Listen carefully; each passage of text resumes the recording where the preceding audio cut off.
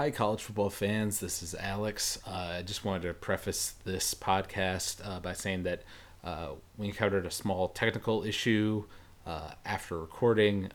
I didn't hear it in the mix as we were recording, but after the fact, it appears that there was a some sort of crackle in my mic line. So periodically throughout the episode, mostly near the beginning, you'll hear some crackles in my audio.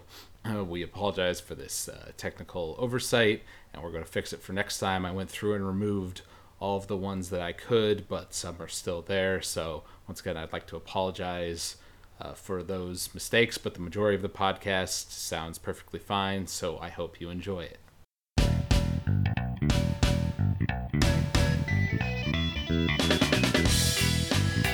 Hello, college football fans, and welcome to episode 41 of College Football Throwdown. I am your co-host, Alex Schmitz, and today I'm joined by my dad, Peter Schmitz. Hi there, fans and Husker fans. Yes, we're welcome to Husker fans as well as fans of college football in general. Yeah, we are That's right. Open podcast here. All right, and yes, we here are College Football Throwdown. We are a father-son duo podcast, college football podcast by college football fans for college football fans. And as I said, this is our 41st episode, our episode for March, although we're technically recording it in beginning of April, but shh, you don't need to think about that. Yeah, we'll I mean, we've been doing these monthly as we're kind of in the off season, and we'll get back up to speed once the season begins in earnest. But I definitely think we'll do another podcast probably in the later part of April after the spring game for Nebraska, for sure. Exactly. Yeah. All right. So, yeah, to start with, we're going to dive into our Nebraska talk a little bit. One little, not really, relevant to our current college team, but just a cool thing is that Rex Burkhead was signed on by the Patriots. And obviously we wish him the best because he was a great player for us.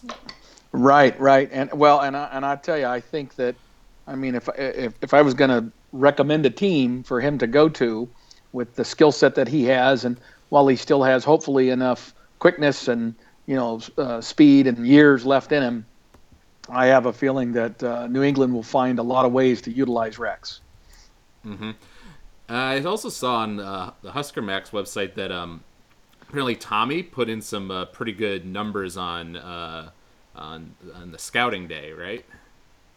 He did. He put some really good numbers together, and I think to his credit, I think he's already angling to present himself as an athlete / wide receiver / wildcat quarterback possibility, so that he's not completely throwing in the towel on being a quarterback, but he recognizes that his NFL future is likely as a wide receiver of some sort. Mm-hmm. Yeah, that seems more likely to me because he doesn't have the throwing arm to be really competitive at the college level. There's no way he can do that at the NFL level. Right, exactly. Right. But still, definitely hope for good things for Tommy too. He's definitely That's true. He's definitely a fighter. We know that for sure. That's right, exactly. And that's the thing, is his competitive nature might work really well. It's just that typically, the skill set you need to be an NFL wide receiver in terms of running routes with precision, understanding timing, and frankly being able to block so that you don't leave somebody out hanging to dry within the scheme of whatever offense you're in, are all important skills he does not possess right now, right? So he would have to learn a lot. Somebody's going to have to get with him and be very patient. So I suspect he's still looking at a free agent contract situation, and if he gets with the right team who's willing to say, you know what, we're going to give you some time because we see your pure athletic skill and believe it's worth the effort. Mm-hmm. For sure. And then on the actual college football front, we've been seeing some stories about how our new defensive coordinator, Bob Diaco, is moving around positions on the defense, kind of shifting people from different positions, trying to find where he thinks they're the best for his new system. Right, absolutely. Well, the thing is that I guess to jump in on that, there is a number of things with that they're trying to get accomplished with this spring practice, and obviously with a new defensive coordinator, their first thing is to figure out how the puzzle pieces fit within his new defensive scheme. And so there's some good news, bad news. The good news is you've switched to a 3-4 defensive scheme. So all of a sudden, your need for defensive linemen and the skill sets of those defensive linemen shifts quite a bit. But all of a sudden, instead of having 4 positions on the D line, we only have 3. So we have the bodies that we've been recruiting for a 4-person position that all of a sudden becomes 3. So now you've got a few more bodies to work with. Now some of those puzzle pieces are they don't fit anymore, right? Mm-hmm. But in other cases, you're able to consolidate and merge, and maybe a couple of players are encouraged to lose a little weight. A couple of guys are encouraged to bulk up, that sort of stuff, depending on the roles that we're targeting them for. And similarly, the opposite is then true at linebacker, where, up until this year, we had a 4-3 defense where you had 3 linebacker positions. Now all of a sudden you have 4. And the requirements of those linebacker positions are different than they used to be, right? Those outside linebackers have a very different role, are required to do quite a bit of stuff. And so those fits aren't exactly perfect. So he's got a bunch of stuff he's got to do up front, right? Then in addition, because of that 3-4 type of setup up front, what he's asking his cornerbacks and safeties to do also changes. And so he's been moving guys, even starters, guys that were expected to be starters, were starters last year, say at cornerback, he moved one of them to safety. And even though we have quite a few safeties in the mix already within our roster, but he's trying to get the very best players on the field, and he recognized that he had 3 guys that he thought were really outstanding within his quarterback group, and he wanted to figure out how he could get that 3rd player on the field at the same time as the other 2. But that also speaks to some thinness. Just like I just spoke about with linebackers, we're going to probably be a little thin at linebacker because we don't have enough of the right guys, right? Particularly on the outside, because those are the 2 roles that probably are the biggest change in this defense. And then additionally, I think we're going to be potentially very good at cornerback. We've got some great athletes there, but we're probably going to be a little thin there. We're not going to quite have the depth that we'd like to have, right? Now, it looks like with all the changes, he's prioritizing safety because he's putting a lot of guys back there at safety, and he wants to make sure he has the 2 best players he possibly can at safety, because there's a bunch of people fighting for a position there. Mm-hmm. Now, this is just more general question. What percentage of Division I college teams would you say run a 3-4 versus the 4? Well, I know there's multiple different ones, but I definitely feel like the 4-3 is more dominant, more popular. Well, it has been. However, the 3-4 is gaining in popularity. Oftentimes the collegiate game tends to lag behind but follow the NFL, and the NFL has kind of evolved from this same thing. They went from 5-2 to 4-3 to 3-4, and now the collegiate game's doing the same thing. So there are more teams playing 3-4 now than probably there ever has been in the among the premier teams in the NCAA. But I would agree with you that 4-3 is probably still the more common defensive alignment. Mm-hmm. Yeah.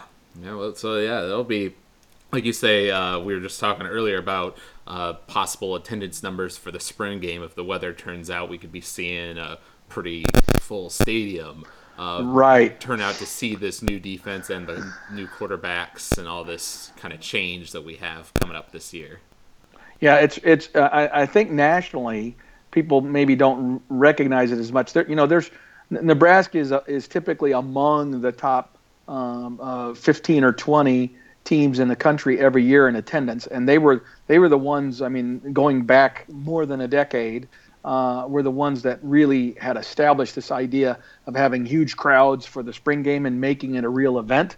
Nebraska was one of the leaders in making that happen. Okay, and the other thing is that not only are they doing that, but Nebraska charges. A lot of the other schools who get these huge attendance numbers are not charging for attendance into the game, so they're not raising money. Now there is for Nebraska, I believe there are some charities that are involved, and so some of the money that is collected from the price of admission for the spring game goes to some charities for Nebraska. But people do have to pay to get in, which that's somewhat of a rarity among colleges for their spring games. But even with that being said, it looks like Nebraska's already pushing 60,000 pre-sold tickets for the game. And so typically there's a pretty decent walk-up crowd to that event. If the weather's nice, a lot of people will choose to turn out. And I don't know, the Big Ten Network tends to be a little wishy-washy about how they're going to cover it. And the other thing I would tell you is that the two big boys of the Big Ten Conference who generally get preferential treatment on the Big Ten Network, that's a subject for another podcast, Alex. We ought to make note of that. Ohio State and Michigan also have their spring games the same day as us. Now, why we chose to have our spring game on the exact same day as those two, I'm not quite sure, because I think that was a mistake on our part. But because now you're competing with those two teams and their potential recruits, okay, who they're going to be inviting a bunch of people to campus too, right? So now you're competing head-to-head with two of the premier teams in your conference, right, in your region at the same time. I just think that's poor planning on our part. We need to figure out when theirs is and be off by a week, in my opinion, because we're the one asking players to travel a far greater distance on their own dime, by the way, to come see us at our spring game. Does that make sense? Oh, yeah. So it's just a bad setup for us. And I think I would be critical. I am being critical of our athletic department and our staff there at Nebraska for not being a little bit more thoughtful about that. Yep. Well, it's one of those things you just have to be aware of, with not that it's a specific issue to Nebraska, but just in these, lower population states, and those sorts of things, Right. You got to be conscious about that.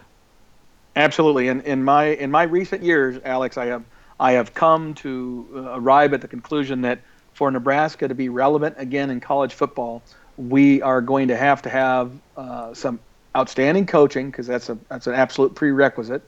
But equally important to that is outstanding recruiting. And that means not only great recruiters in terms of staff members, but our behind-the-scenes staff and how we organize ourselves and how we execute, our various events for recruiting purposes, all are going to be super critical to whether or not we can build the kind of talent pool that will allow us to compete with the Ohio States, the Michigans, the Penn States, the Michigan States, the Wisconsins of the world. We better start out recruiting recruiting very competitively with those schools. And right now we're significantly behind, at least three of those schools: Penn State, Ohio State, and Michigan. We're probably on par with Michigan State's recruiting and Wisconsin's recruiting. They just have better coaching, more consistent coaching. Right. And that's why they consistently beat us. But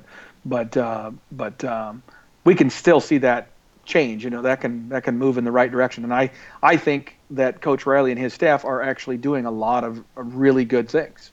It's just, this is one example where they probably missed the boat just a little bit. Right. Go ahead. Well, I was just going to say, and I don't know what the situation with OSU and Michigan is, but I know we've talked in the past about Alabama, how, Nick Saban hires an entire team to help him with his recruiting, and I know that some schools across the country have begun to adopt that method as well, as recruiting has become Absolutely. more and more competitive.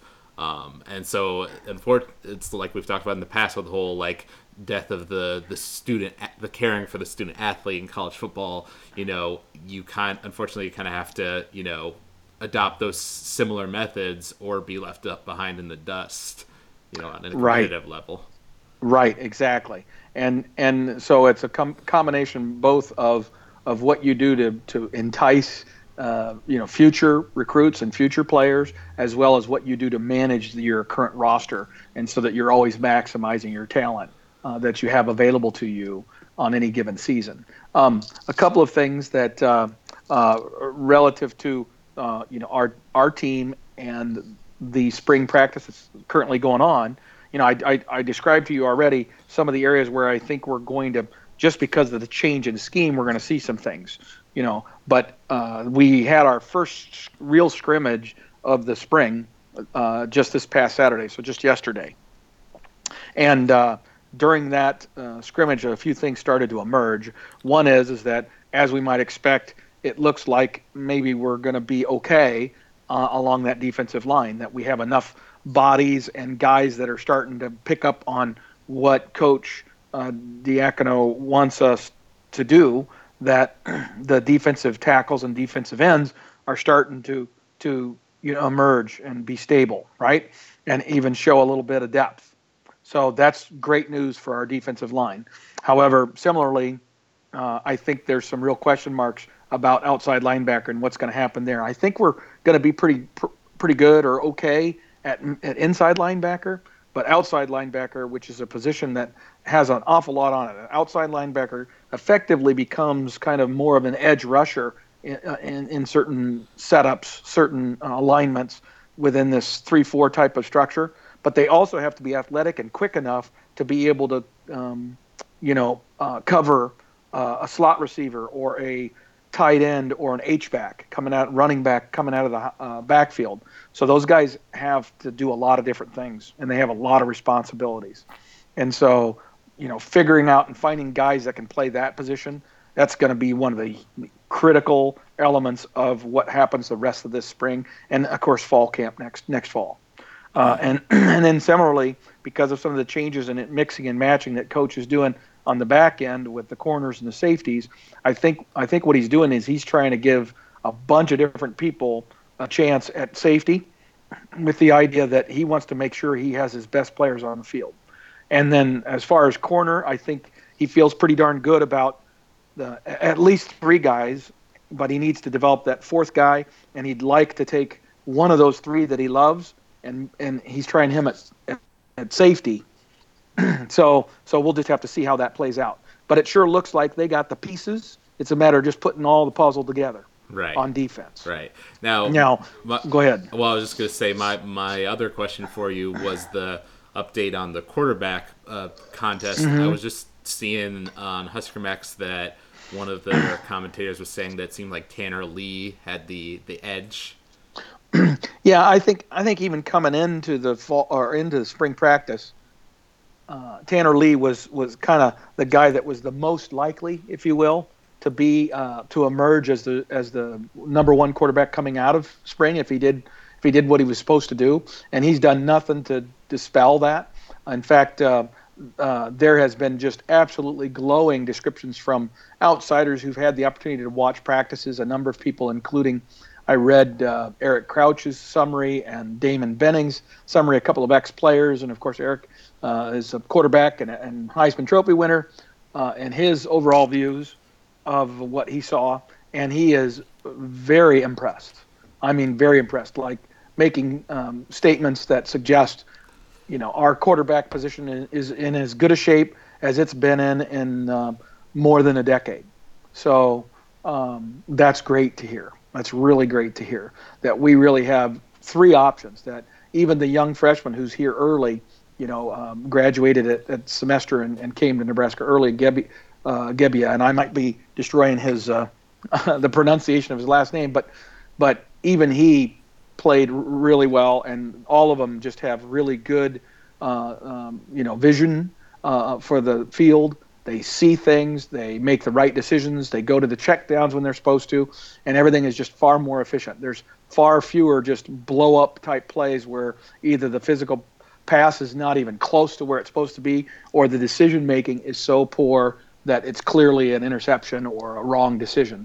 That's very, very different than it used to be. And so that's great news for the offense.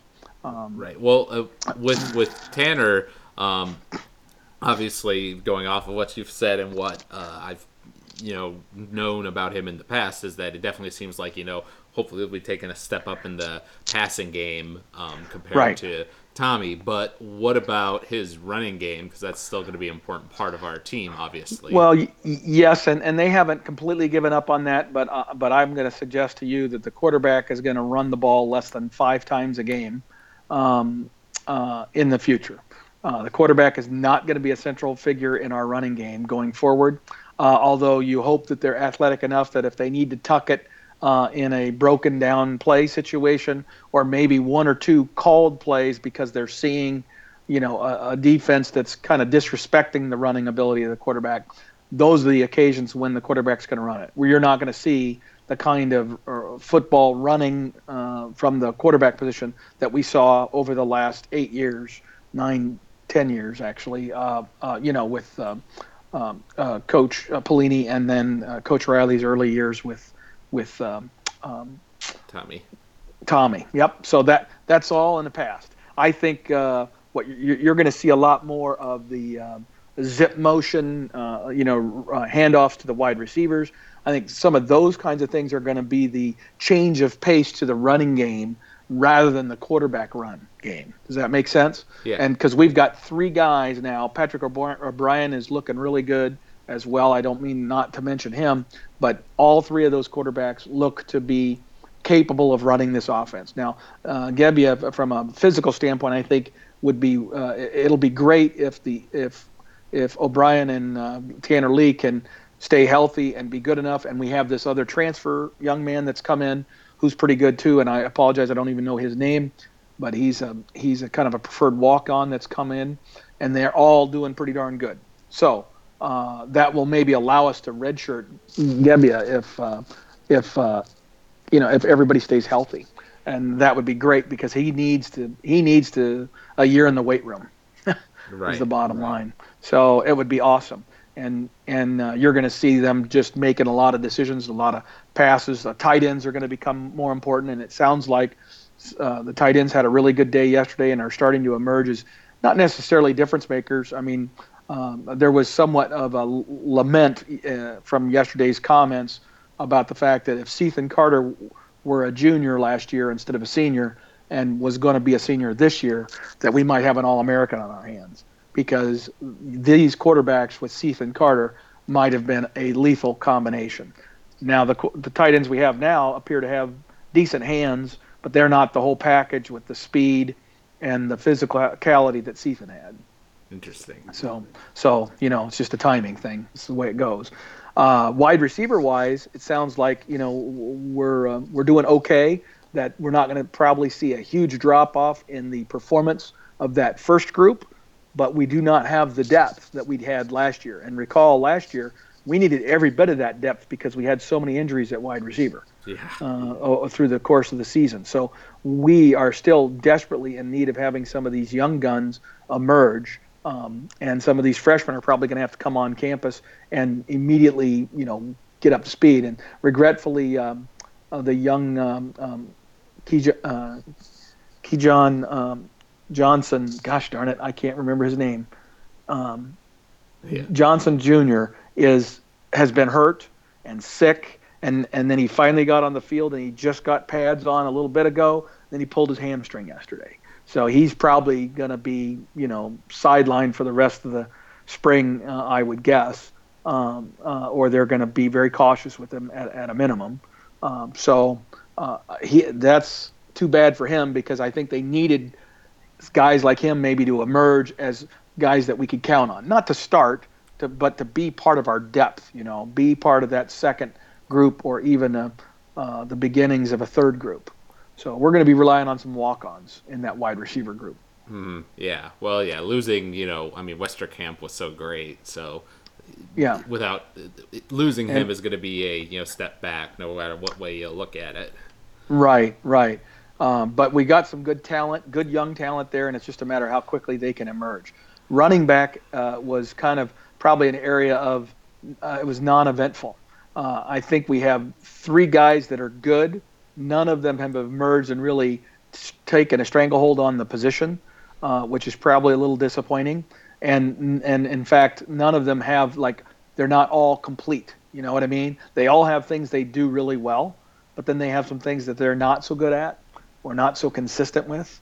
And so we really are taking a bit of a hit at running back right now because we don't have necessarily any big name freshmen, coming onto the campus in the fall that's going to likely be a player that would come in and immediately, have a big impact at the running back position. We need one of these three guys, if not two of them, to really get it together and become more the complete back than they are right now. So that's probably an area of concern is running back. And then the biggest area of concern on offense is offensive line. We have some young players that still are in the process of learning and may emerge yet, but they haven't yet.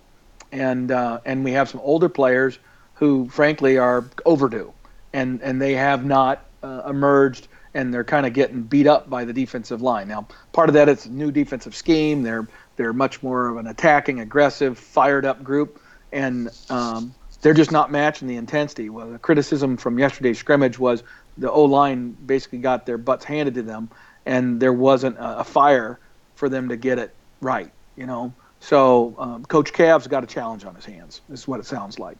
And that's going to ultimately dictate the direction that our program goes this year, I think. It sounds like we have some good options at quarterback. We've got some adequate running backs that are going to be good in that role.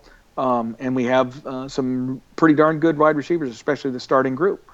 So we've got the potential to have a very effective offense if our offensive line steps up. Right. If they don't, we could be in for a rough offensive year. Yeah, well, that was a consistent issue last year. Tommy would be having a pretty good game, but then he just couldn't. The offensive line just wouldn't protect him. There'd be people in the backfield, and he'd have to run. And sometimes he was so good at scrambling that it would turn out all right. But now that these new quarterbacks probably won't be that good at scrambling as he was. Correct. It's going to be even more important that the O-line gets it together. That's right. I agree. Mm-hmm. I agree. And so we have some returners, that have to be better than they were last year, right? And we had a weakness at the center position. We've got some guys who were younger players who need to, make more of that commitment and rise to the challenge. And then you need to have depth. You're going to need pretty much two lines, right? You're not in good shape unless you have 10 guys ready to go at the beginning of the season, because you're going to need them. And right now, I suspect we don't even have 5. So there's a lot of work to be done on that offensive line. Now that doesn't mean it can't be done. And the raw material is actually there. We've got some guys that we think are going to be good linemen for us, but they're just not ready yet. Mm-hmm. Yep. Well, yeah, that's what practice is for, right? Exactly. All right. So now we're going to transition into the more global college football in general section of the podcast. Okay. I know you had some things to say about some rules that are currently being discussed within the NCAA. Yeah. We've talked at some length about that, about issues related to the overall game. And obviously there are rules reviews every year of the actual rules for the game itself, the rules committee, right? But then there's also efforts and committees that are created by the NCAA and by the commissioners, the various conference commissioners, to study other things like recruiting and the rules that surround recruiting. And there has been a call by the presidents of the institutions that there be a thorough review of the recruiting process, because the presidents of the institutions are not happy with what has transpired over, say, the last 5-10 years in recruiting, and they don't feel like it's been moving in a positive direction. So there's kind of a requirement that's been laid down by the presidents to say, hey, you guys have got to figure this out, okay? And so there was a proposal that they spent more than a year, I think, putting together. And interestingly, Sean Eichhorst, our athletic director, was on that committee. Ooh. And that group emerged with a proposal last year in the latter part of the year. I believe it was around November. I think it might have came out, like rumor of it or whatever in October, but it was officially kind of unveiled in November. And that original proposal, was pitching two additional signing dates, earlier signing dates for the recruiting process, and among a number of other things. Another key item that it was proposing was that with those earlier signing dates, there would also be the ability to have official visits occur earlier in the year. And then thirdly, there's a great deal of attention that's been focused on the emergence of the satellite camps. And so they felt they needed to get their hands around that, both to protect the student athlete, to protect the high school sports aspect of things, and then also to protect the coaches from themselves. And so the proposals, kind of tried to very much limit the number of those satellites and where they could occur and all that sort of stuff. And then as far as the visit time frames, if you're going to have earlier signing periods, then you need to have the ability to get visits happening earlier that are official visits, ones that can be paid for by the institution who's pursuing the student athlete.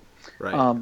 Okay, so all of those things were in the proposal that was reviewed. For the most part, it was almost unanimous that college coaches did not want the early signing period, and there are a number of reasons, that they cited for why that was not a good idea.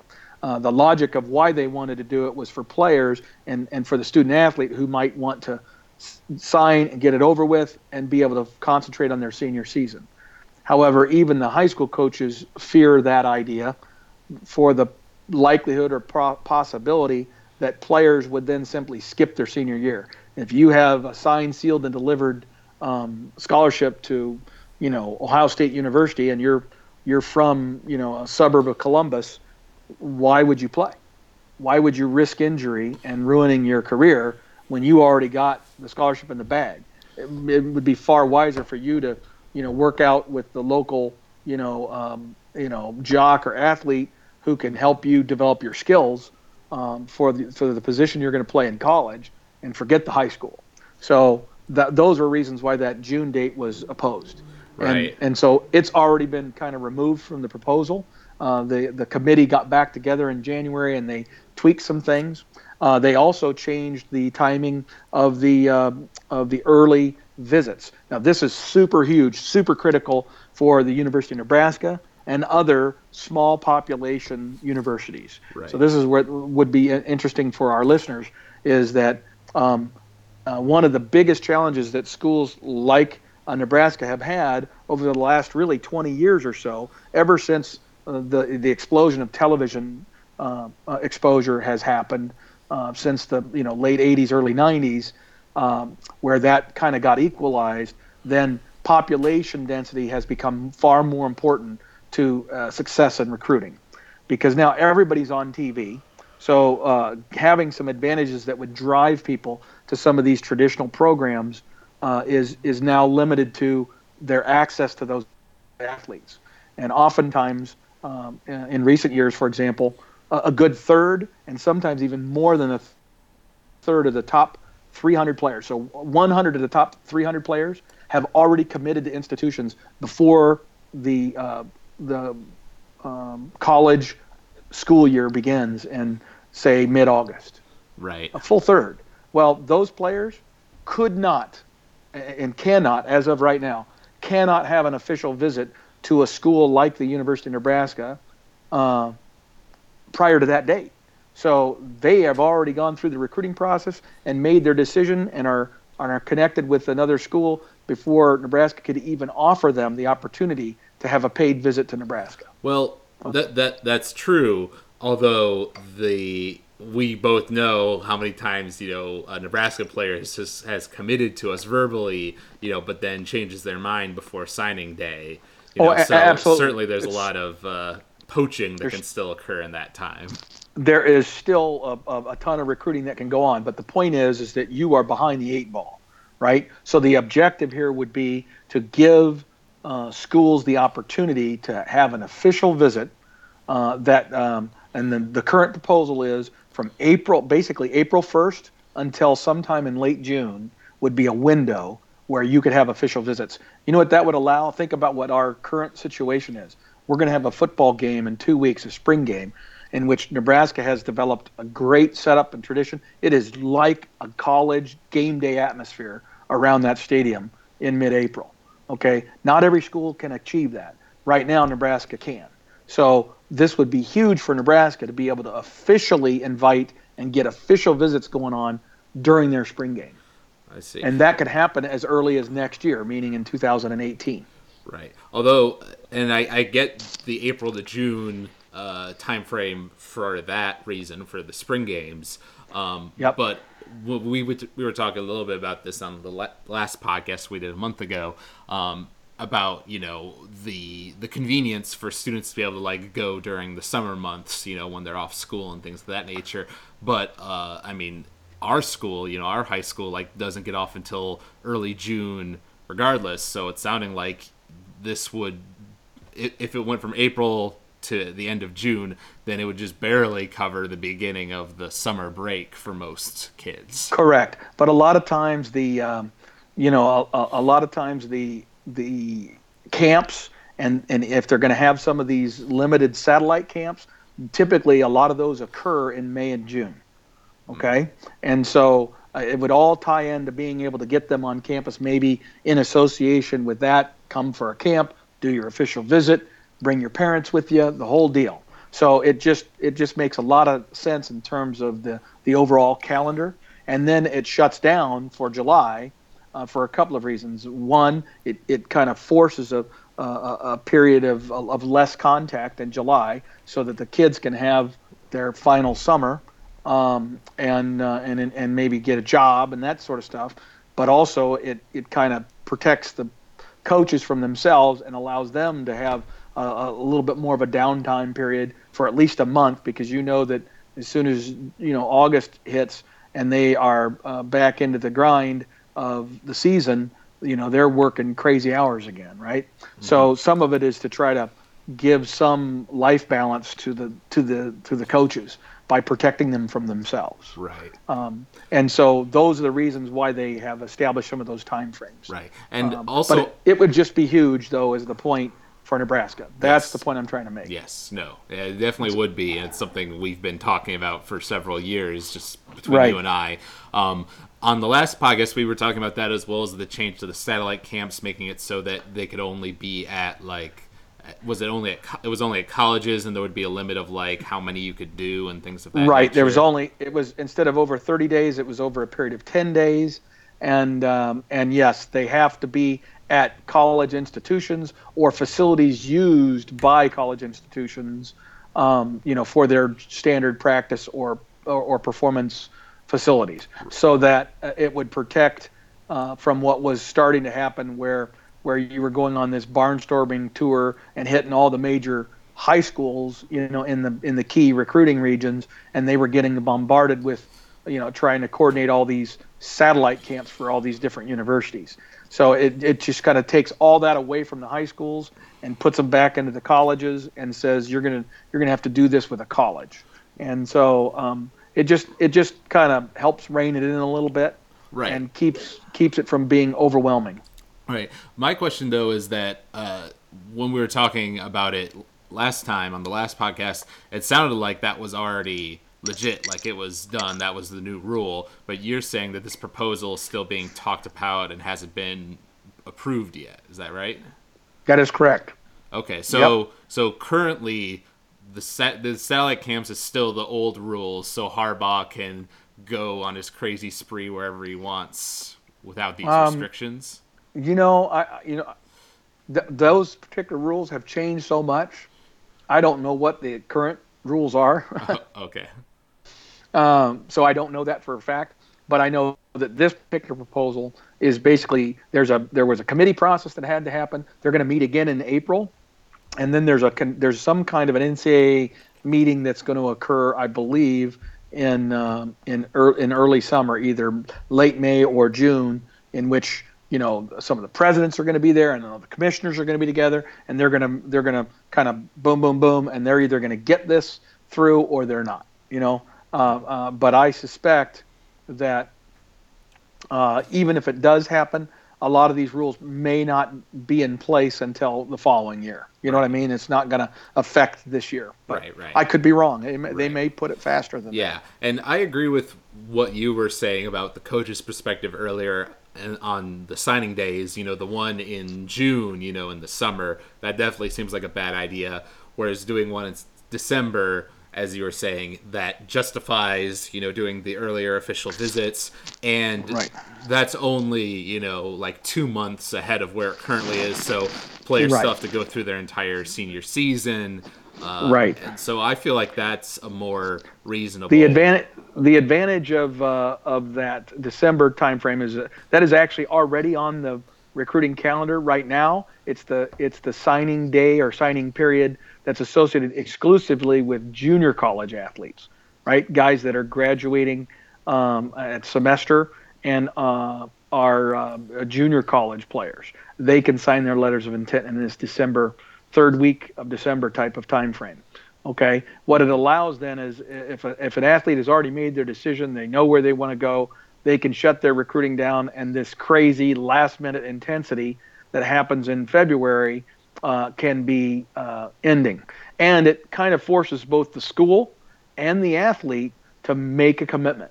And so then, the athlete and the school know where they stand with each other, right? So if you make that commitment and get that done, now that school knows you're in the bag. Okay, we no longer have to devote resources and time visiting you.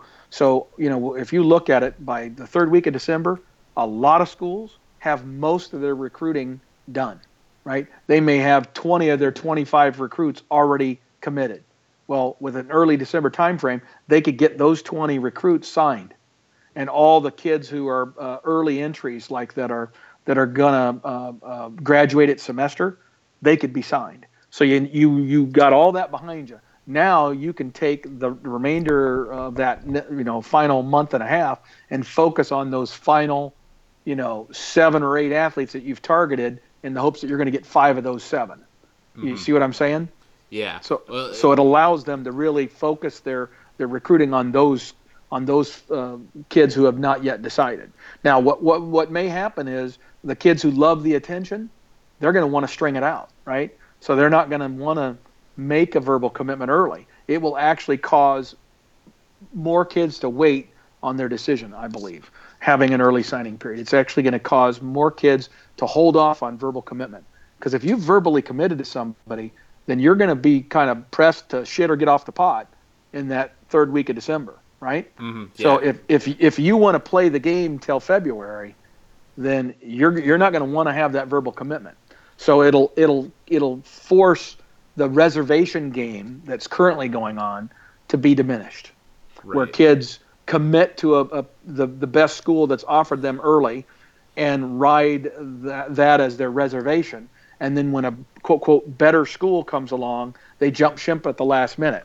Well, now a school like Nebraska, if somebody committed to them early in this reservation kind of situation, where they were still had their eyes out for the home state school or the other some other premier schools that they might still have some interest in, they're just not telling anybody. Well, guess what? Now the third week in December comes. Now we know. We have now a month and a half to recover from this kid's lack of commitment. You see what I'm saying? Because now if he doesn't commit, we know he's not really ours. Mm-hmm. Right? Right. Well, so I was just thinking about that, like in terms of how that's going to change the dynamics. Because you were talking about the craziness of February. That just means changing that around means that a lot of that craziness is just going to be shifted to that December signing day. Correct. Absolutely true. And that then, if there's a player that you thought, that you had a pretty good, maybe they haven't verbally committed yet, but you thought, you were their number one choice or whatever, and they don't make a decision in that December time frame, then that might, I'm imagining how that might affect the recruiters. Like, well, you might be a little bit of a Doubting Thomas over there, so maybe I'm not going to focus as much on you and go to this other kid who I think is more, it'll just be interesting to see how that plays with the mental dynamics of it. Absolutely. It changes the whole methodology and priority, and everybody's got a board, and this is our favorite player at this position, this is our second favorite player, our third favorite player. All that stuff that whole dynamic would change, and it would accelerate the process, which isn't necessarily a good thing in my opinion. But the fact is, it's already accelerated so much that they got to do something. Right. And what they don't want is what the current process has, which has all these kids verbally committing to basically make their reservation, and then at the end of the moment they take secret last minute visits to USC and Alabama. So Alabama can now play this game where they can be slow playing their second and third choices for the entire recruiting process, and then they wait until the last couple of weeks, and if they have if their first choices have left and gone somewhere else, then they can jump on something else, and then a domino effect happens, and all of a sudden those second tier universities, if you will, start bouncing down the dominoes. Yeah, the process you just described there was reminding me of like an eBay auction where you wait till the last second to put in your bid. Yep. Yeah, and compared to the proposed like June signing day, I feel like this December one, like you say, it will still accelerate the process, but I don't feel like it will make coaches go after kids like that much earlier than they already are, because they already are going after talking to kids in like their beginning of their junior year and sophomore year and stuff like that. Moving it ahead 2 months isn't going to do that much to that, versus if you had pushed it all the way up to summer, then that definitely would push more people into talking to sophomores, I feel like. Right. I would suggest to you that the new signing period will end up being December, and only a few kids will sign in February. I would speculate that 80% of most recruiting classes will be in the bag, signed, sealed, and delivered on that December date, if that is established. Yeah. And that just a few positions will be left open for a lot of the schools, and then the ones that still are struggling. Let's say a team that's kind of taken that second level of recruit, right? Because they're not one of the premier programs. They're going to have a much clearer understanding of how many scholarships those other schools still have left and which kids they can go after. And it helps enhance their position to recruit some of these kids too. Mm-hmm. Now, if there's still some premier kids out there, those kids are going to get such a concentration of recruiting attention, it's not even funny. I mean, just imagine that. Now all of a sudden, Urban Meyer can focus all of his attention on 5 players because he's only got 3 spots left. So he's going to go after 5 or 6 players that are the best choices he's still in on, and he's going to devote enormous effort and energy to those kids. Right. You follow me? Yeah. Well, like you were saying earlier, for if some top players decide that they, like you said, they like the attention, they want to keep playing the game, then after that December date, in those 2 months, it's going to be even more intense and even more focused on those individuals. Right. And I think most kids are tired of the process by then, and they won't want to do that. I think most kids are going to be like, okay, I this is it. This is my time. I'm going to do this and be done with it.